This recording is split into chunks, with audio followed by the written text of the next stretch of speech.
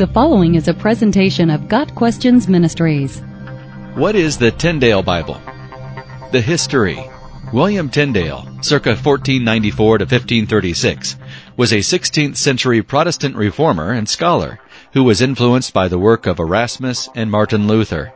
Like Luther, Tyndale was convinced that the way to God was through His Word, and that Scripture should be available even to common people. Facing the same opposition from the Catholic Church as Luther, Tyndale declared, "I defy the Pope and all his laws, and if God spares my life, I will cause the boy that drives the plow to know more of the Scriptures than the Pope himself." Tyndale's translations were condemned by both the Catholic Church and the King of England.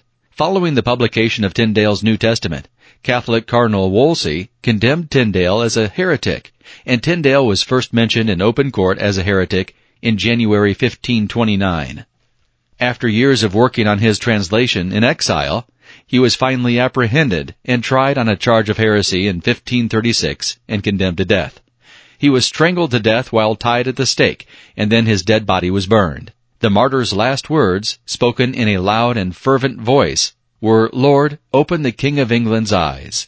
Tyndale's Bible is credited with being the first English translation to come directly from Hebrew and Greek texts, and the first English biblical translation that was mass-produced as a result of new advances in the art of printing.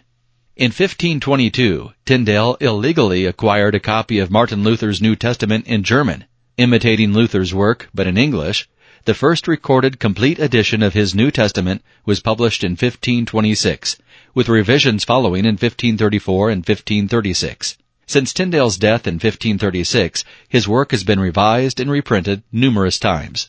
The translation method.